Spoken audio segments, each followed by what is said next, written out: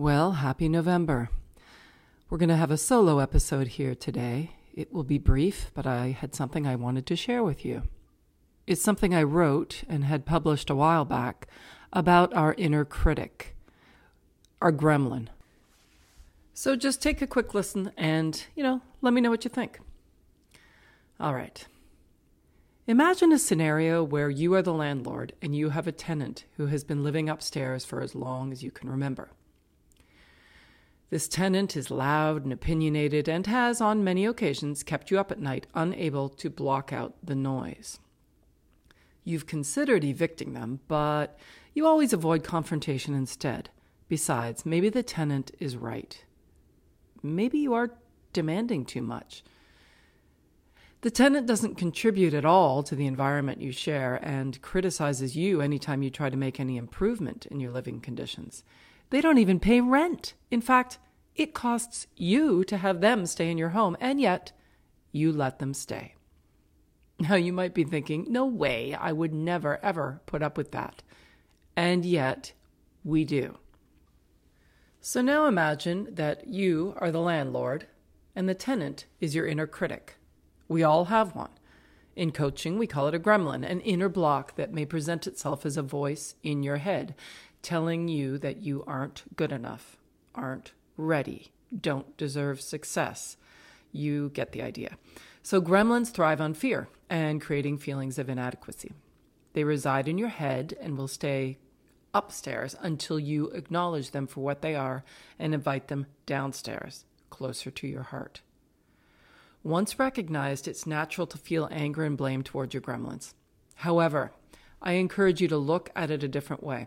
Gremlins are there for a purpose. They've been with you since you were born. They are part of you. It may help you to name your gremlin. Let's call this one Gail, which is actually a coaching acronym for inner blocks. Once you recognize how much Gail has been blocking your path to success, go ahead and invite her down and let her know that you understand the negative talk was intended once to protect you. Validate her for wanting to help and acknowledge that it may very well have helped before, but that you've got this now and don't need protecting. Maybe even offer her thanks. This is where inner blocks begin to be released and the foundation for a healthier relationship with your tenant begins. Create a new role for the gremlin, something with a positive energy. Rewrite her dialogue to something that serves you. You don't need her to move out. In her new role, she can help you move forward. Now imagine the next day, on your way to that audition or job interview, your tenant yells down to you and says, "You've got this." And when you get home that night, instead of hearing all the reasons you may have screwed up that day, she says, "Sleep well. You did a great job today." And you know what? You smile because you know in your heart that she is right. So, William Shakespeare said, "Our doubts are traitors and make us lose the good we oft might win by fearing to attempt." These gremlins are part of us. They are energy that can be repurposed, reassigned, rescripted, and used to help us.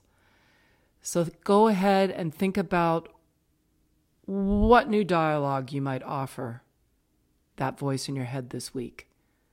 You guys have a great week. It's going to be a tough one, but you got this.